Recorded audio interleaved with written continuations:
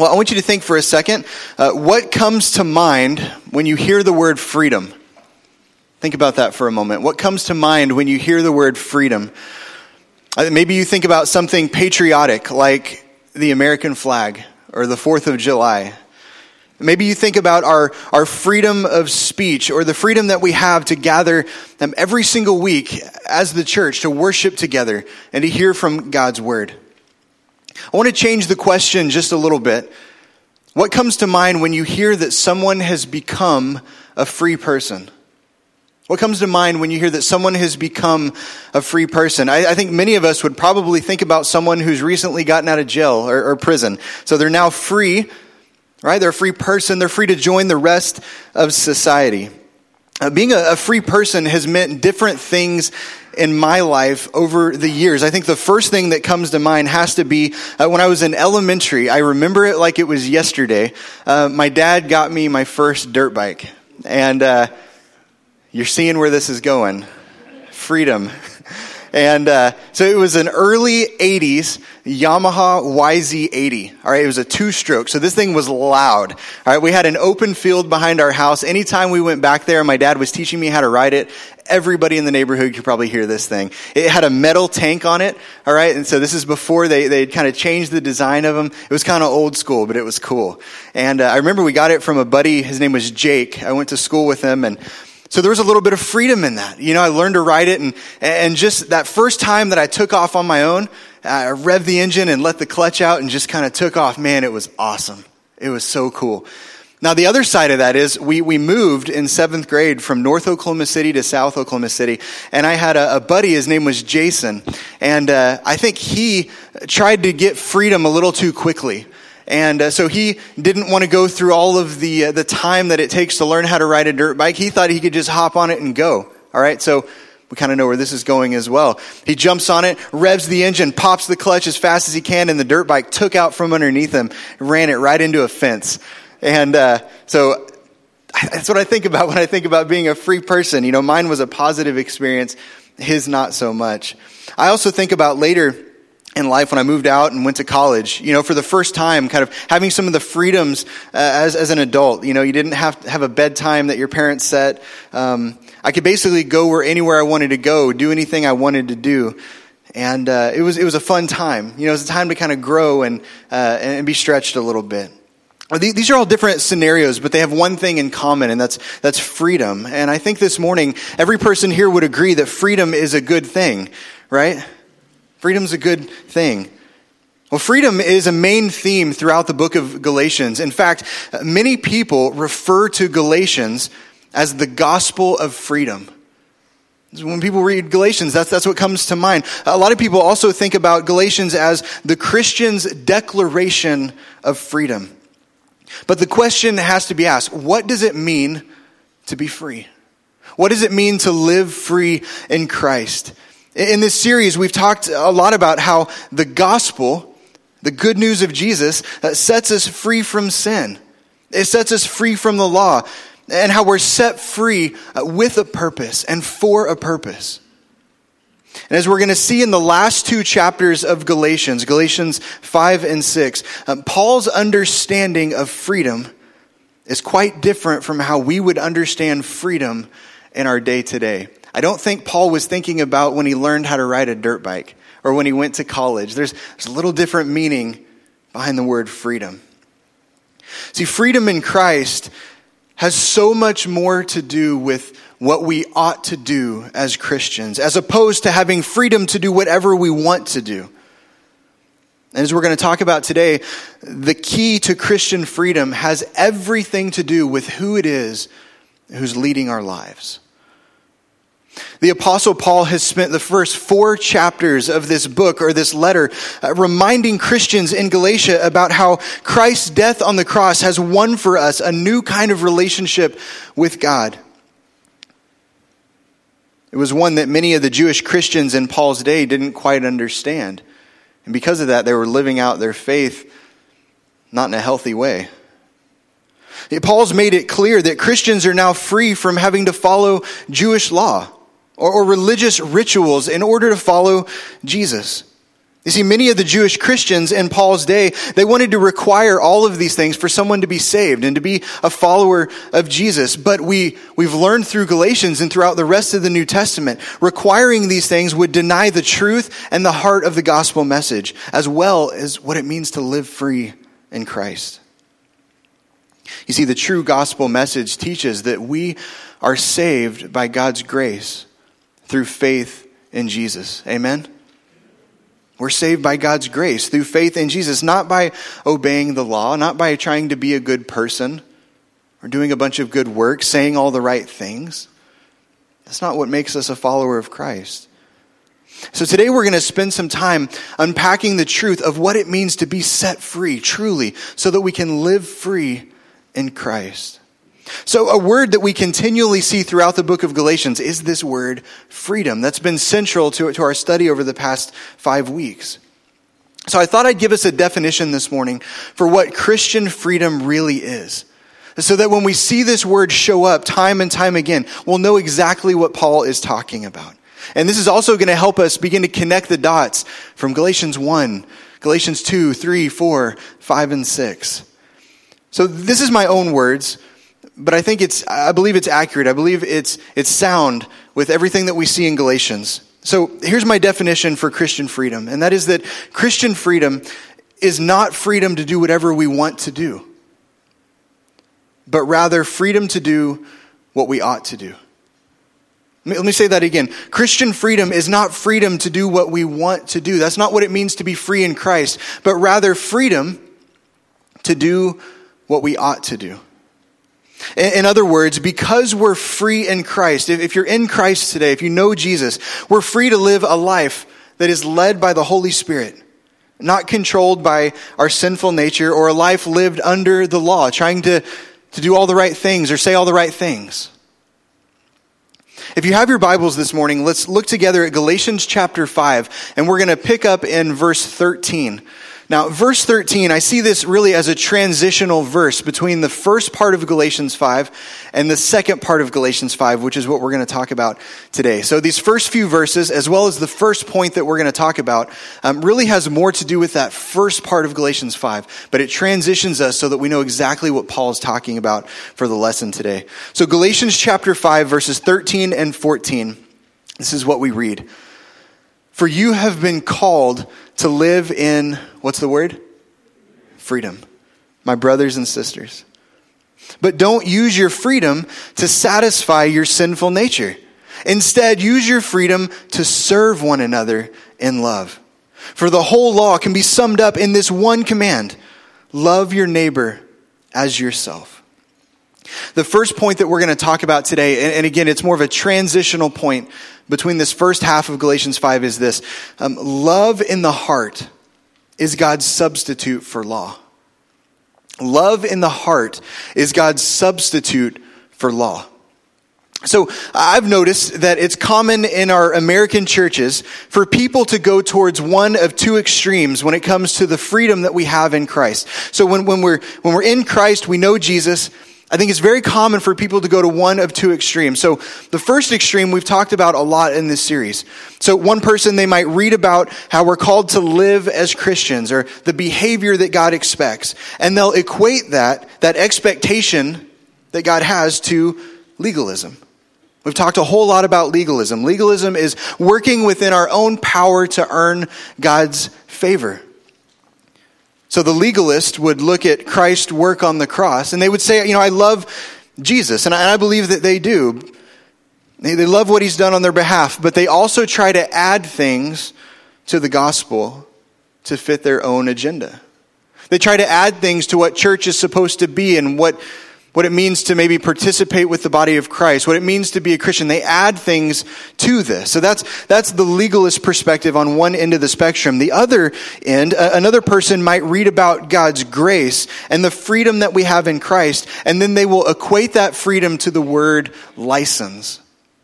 So on one hand, you have legalism, and on the total opposite end of the spectrum, you have what we call license.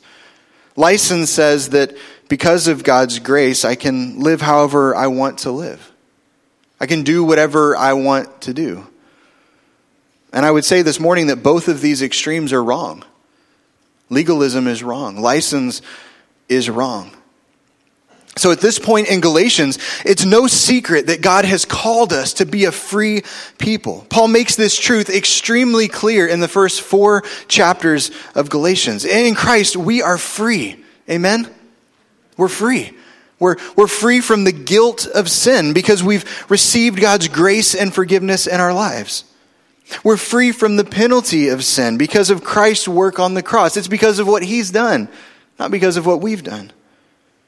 And we're free from the power that sin once had over our daily lives because we're filled with the Holy Spirit. And we're going to talk more about this amazing truth throughout the message today.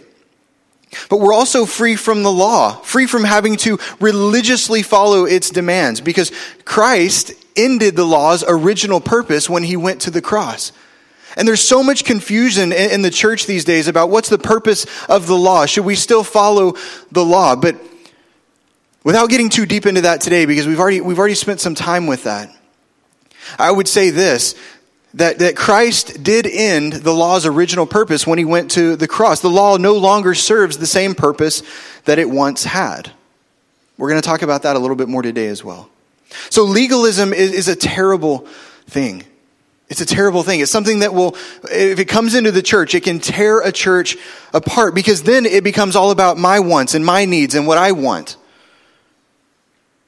And the legalists will often point out other people's faults as well without looking inwardly. But Paul is reminding the Christians in Galatia and us as well today that there's another danger that we often allow into our churches, and that's the danger of license. Because of God's grace, I can just live however I want to live. I can do whatever I want to do. See, there's a danger in changing God's grace into license to do whatever we want to do and then calling it freedom. And even though God's grace is perfect, and it is, and God's grace is always available, it's not a license for us to live however we want to live. That's not what Christian freedom is about. So Paul's caution in these first few verses, it highlights a very important truth for us. See, he doesn't just caution his readers about misusing God's grace. He also gives us the practical application for how we should live if we're in Christ. And that's really the last 2 chapters of Galatians is that practical application. Now that you've been set free to live free in Christ, here's how we're called to live. Here's what that freedom really looks like and what it really means. Paul is saying that our Christian freedom is not a license to do whatever we want to do. But hear this, our Christian freedom is an opportunity to serve. Our Christian freedom is not a license to do whatever we want to do. Our freedom in Christ is an opportunity to serve. That's what freedom in Christ is all about. It's about serving God and serving others. If you go back to Galatians 5:13, it says, "For you have been called to live in freedom, my brothers and sisters." And then listen to this. Don't use your freedom to satisfy your sinful nature. Instead, use your freedom to serve one another in love. You see that? There's 3 key words here that Paul gives us. The word freedom, the word love, and the word serve. We see that over and over again. And I believe in Galatians 5:13, Paul is giving us a formula. He's giving us an equation. He's saying freedom plus love equals serving. Freedom plus love equals serving. So he's saying, by love, serve one another. Here's the thing. That's how you know you're free. By love, serve one another. That's how you know that you're free. But there's also an equation I think we can write down because of what Paul says, and that is that freedom minus love equals legalism or license. Hear this morning, church. If our freedom in Christ is lived out with the absence of love, specifically in how we serve others, we're going to be led towards legalism or license. Because when we're not serving God and we're not serving others, then who is it about? It's about me. I see this making its way into the American church so fast. We say we love Jesus, but then it stops there. It's that freedom that we claim, and it's lived out with the absence of love. And when there's no love because of what Jesus has accomplished on the cross, there's no serving. We don't serve God or serve others. We end up serving ourselves, and then our gatherings become all about us. The way we spend our money in the church becomes all about us. That's what Paul is saying. And this is a very difficult thing because this causes us to look inwardly. It doesn't cause us to look around at other people. It causes us to look inwardly. John chapter 13 verse 35 says, "By this, all people will know that you are my disciples. All people will know that you are a disciple of Jesus if you have love for one another." And we know that kind of love that Paul is talking about in the letters to the churches and that John is talking about isn't the kind of love that's just rooted in feelings. It's not just, "Oh, I love you. It's nice to see you today. Give me a hug. I've missed you." It's not that kind of love. The kind of love that he's talking about is a love that's demonstrated through action. It's a kind of love that's demonstrated in how we serve others. So I have a personal story that might illustrate this a little bit. And I asked my wife for permission this week. I don't always do that. So Friday's my day off. The way that our schedule is worked, it falls on Friday. And because it's our day off, we try to spend that time as a family. And we typically guard that day. Like that's the one day during the week, unless it's an absolute emergency, we just try to guard that day. And we try to unplug from church stuff and unplug from stuff in the world. We just spend time together. Now, my wife's idea of what our day off should look like sometimes is a little different than how I would view what our day off should look like. Here's what I mean. So, in an ideal world, all right, my day off would look like me just vegging on the couch, eating some good food, wrestling the boys on my terms when I'm ready. Watching a good movie. Man, I could just watch a movie all day long, just one after another, watching a good movie. And this is in no particular order. And my wife absolutely loves to do those things, and she loves to do those things with me. But her day off is usually spent a little differently. Her day off is usually spent serving her family. She has said so many times over the years, I can't even count, how she loves to cook and care for her boys. I get to be one of her boys. And I would say while most people view a day off as a license, maybe for laziness, my wife uses it as an opportunity to serve her family. Now here's the deal. You might think, man, how are you treating your wife? There's no law. There's no rule that says that she has to do these things. Nobody's holding her feet to the fire and saying, do these things. I believe that love has replaced law in her heart, and it leads her to serve others. Paul is saying that freedom plus love equals serving. By love, serve one another. That's how you know that you're free. Now, is it okay to be lazy and, take a day off? Absolutely. I'm an advocate for that. We need to recharge. I can't tell you, when I get, an extra day to just recharge, you guys know. You know what that does for you. It just kind of gives you a little bit more fuel in the tank. I'm not saying that's bad. But what I am saying is that our freedom in Christ should lead to serving others. And oftentimes it's when we really don't want to do that we should. My wife uses her Christian liberty or her freedom in Christ to serve others because love has replaced law in her heart. Love in the heart is God's substitute for law. The second point that we're going to talk about today is this, that God wants His Spirit to lead us. God wants His Spirit to lead us. Galatians chapter 5, verses 16 through 18 says this, "So I say, let the Holy Spirit guide your lives. Then you won't be doing what your sinful nature craves. The sinful nature wants to do evil, which is just the opposite of what the Spirit wants. And the Spirit gives us desires that are the opposite of what the sinful nature desires. And then listen to what Paul says right here. These two forces, our sin nature and the Holy Spirit's leading in our lives, are constantly fighting each other. So you're not free to carry out your own good intentions. In verse 18 he says, "But when you are directed by the Spirit, you're not under obligation to the law of Moses." See, when a person believes in Jesus and is baptized into Christ, God's word tells us that that person is filled with the Holy Spirit. Acts 2:38 tells us that.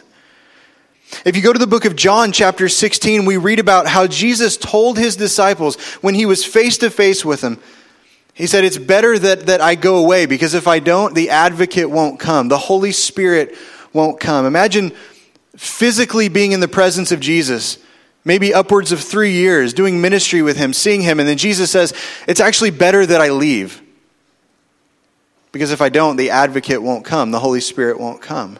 I don't know that I would understand that. I don't think the disciples understood that. See, God the Holy Spirit lives in every Christian. He convicts us of sin. And that's one reason why the law no longer serves the same purpose that it had. In the Old Testament, the law acted as our guide. Right? It would reveal sin in our lives and point people back to Jesus. But now the Holy Spirit lives in every follower of Jesus. That's his job. He convicts us of sin. He points us to God. He also comforts us when we need comforting.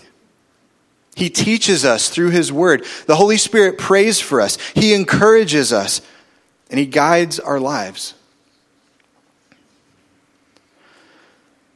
When we follow the Spirit's leading in our lives, Scripture tells us that we won't give in to what our sinful nature desires.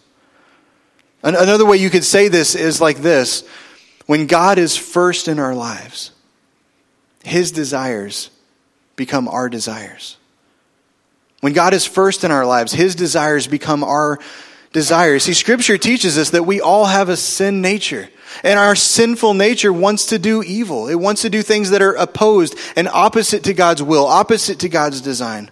In Jeremiah 17, verse 9, it reminds us that living contrary to God's design is what comes natural for all of us. When we're led by God's Spirit, we're given a new desire, a desire to live in step with God's design for our lives. See, Paul reminds us that our sin nature and the Spirit's leading in our lives are constantly opposed to one another. They're constantly fighting one another. And this doesn't change when you become a follower of Jesus. You still have a sin nature.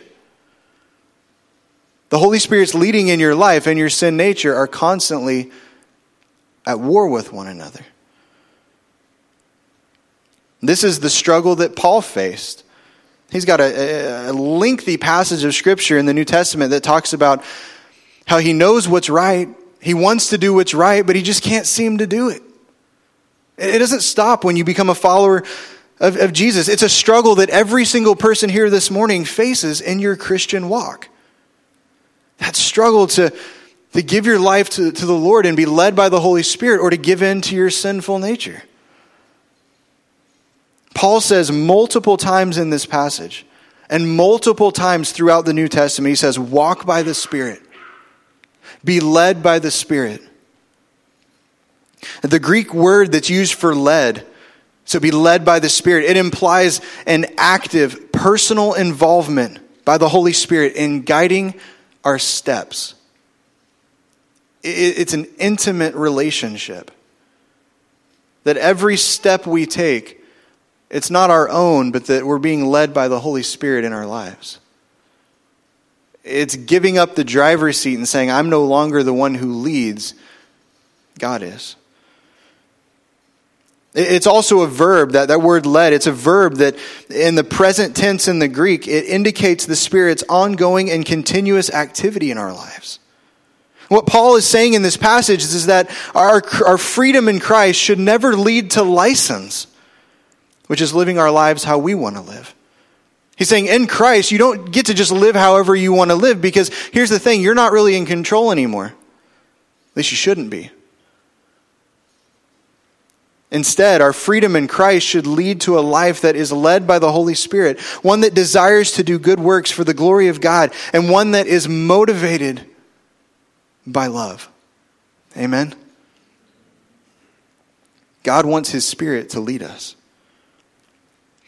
The third point this morning is this, that a life led by the Spirit is marked by certain characteristics. A life that is led by the Spirit is marked by certain characteristics.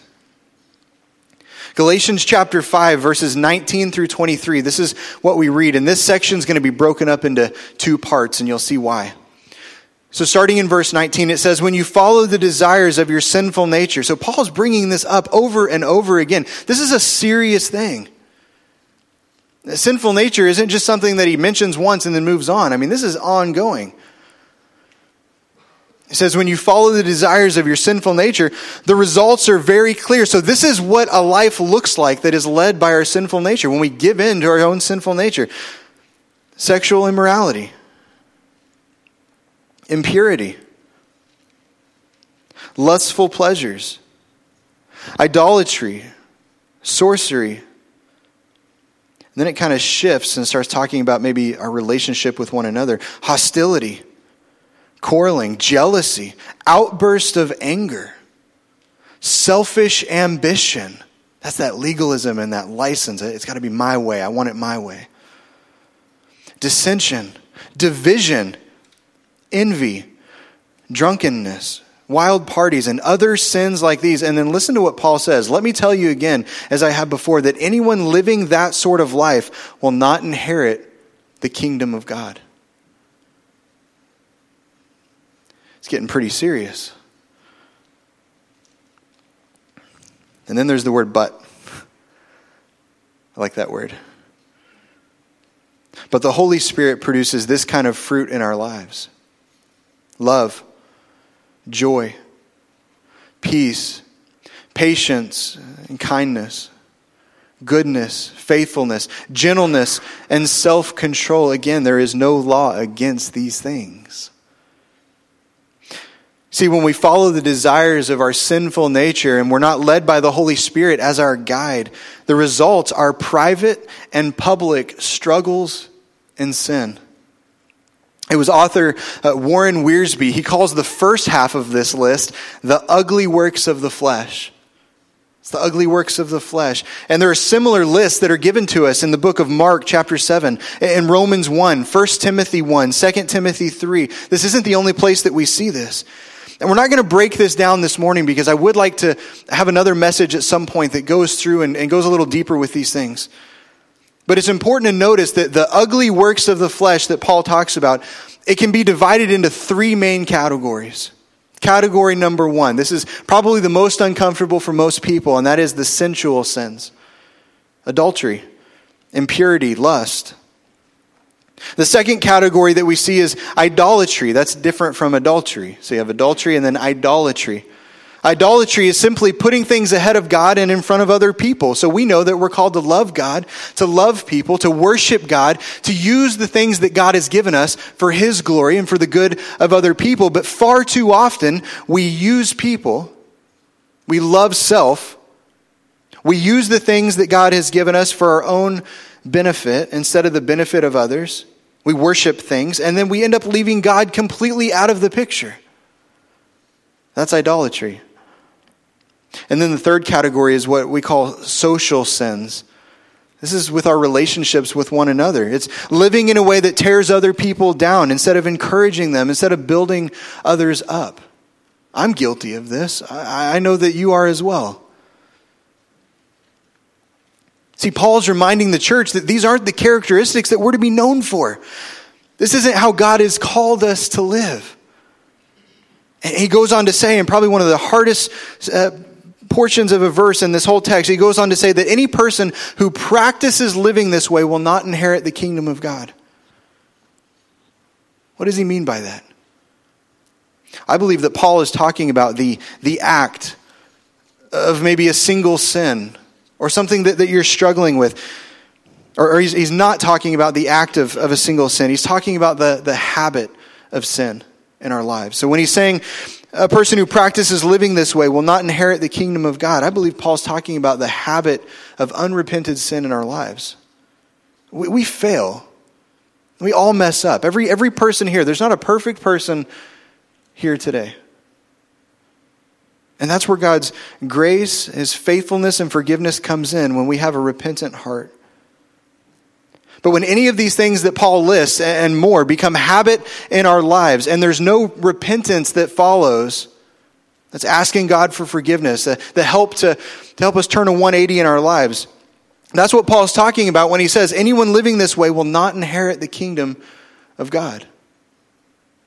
It's that ongoing sin habit that is not followed with repentance, true repentance, and completely turning away from it. Not because of anything we can do, but because of the Holy Spirit's leading in our lives. See, when we're led by the Holy Spirit, we see what we see in Galatians 5:22 and 23. He says, but the Holy Spirit produces this kind of fruit in our lives: love, joy, peace, patience, kindness, goodness, faithfulness, gentleness, and self-control. There's no law against these things. See, church, when we're led by the Holy Spirit, when we're in step with God's leading in our lives, the fruit of the Spirit is produced in our lives. Now, here's where I've heard this preached in totally the wrong way before.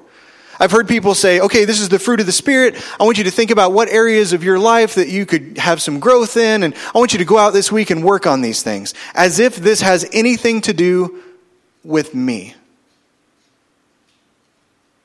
Here's what we have to understand this morning. The characteristics that Paul lists here, the fruit of the Spirit, these are evidence of someone being born again and living their lives for Jesus. The legalist would look at this list and say, here's where I'm doing great and here's where others are doing wrong. But it's important for us to understand that this is not a list of works. It's not a list of something that you can just decide, okay, I'm just gonna be more kind or more patient. Or it's not talking about the works of those things. See, works talk about effort and labor and strain. We make a mental decision to do these things. But when we talk about the fruit of the Spirit, specifically here, we're talking more about our dependency on God and the unfolding of life in our lives. Here's what I mean by that. See, a machine in a factory can work and turn out product. A machine can work and turn out product, but it could never manufacture or produce living fruit. When we're led by the Holy Spirit, the Spirit produces living fruit in our lives. And this fruit is able to produce more and more good fruit for Jesus. In fact, God's Word talks about all kinds of fruit. Anytime someone is won to Christ, Romans chapter 1 verse 13 talks about that's an evidence of fruit. It does talk about good works being a type of fruit. And praise. Anytime the church comes together and we praise God for who He is and what He's accomplished on the cross, Hebrews 13 talks about that's a type of fruit. But here, the fruit of the Spirit that's listed in Galatians 5 has to do with one word, and that's character. These are character traits. See, it's the Holy Spirit leading us and growing us into the people that God has called us to be. A life that's led by the Holy Spirit is marked by certain characteristics. And instead of displaying the habits, patterns, and behaviors that look like the rest of the world around us, we increasingly display character traits that point people back to God. And these characteristics, the fruit of the Spirit, are characteristics that the Holy Spirit produces in our lives. I believe that God wants to help every single person here develop these character traits in their lives. The fourth and final point, and this is a shorter one, is this. A life led by the Spirit puts to death what is evil. A life led by the Spirit puts to death what is evil. Galatians chapter 5 verses 24 and 25 says, those who belong to Christ have nailed the passions and desires of their sinful nature to His cross and crucified them there. Since we are living by the Spirit, let us follow the Spirit's leading in every part of our lives. Paul brings this section of Galatians together by reminding us about the main truth behind what it means to be free in Christ. We've talked about freedom has more to do with what we ought to do as Christians as opposed to doing whatever we want to do. And that is certainly true. But the key to Christian freedom has everything to do with who is leading our lives. Am I living a life that's led by my own sinful nature? Or am I living a life that is led by the Holy Spirit? Am I walking in step with the Spirit? Am I giving God access to every single part of my life? See, when Paul affirms that we've been crucified with Christ, that includes our sinful, fleshy desires. He says we're now free to live by faith and live a life that's led by the Holy Spirit. I believe that God wants us to be set free so that we can live free in Christ. But in order for us to live free in Christ, we have to willingly turn from sin and willingly nail our sinful nature to the cross. This doesn't mean that we're never going to sin. This doesn't mean that we're never going to mess up. I mean, as Christians, we are not perfect, and we still have the capacity to sin. We still are going to mess up. But in Christ, you are no longer under the authority of sin. You've been set free from the power of sin, and we no longer have to give in to it. We live under the authority of a risen King. Amen? And Paul says that we should daily commit our sinful nature to God's control, daily crucify our sinful tendencies there, and daily allow the Holy Spirit to lead our lives. I want to end with a verse from Galatians chapter 2, verse 20. It's kind of the main verse in the book of Galatians. It's the one that most people know, but I think it's appropriate for what we talked about today. Paul says, my old self has been crucified with Christ. It is no longer I who live, but Christ lives in me.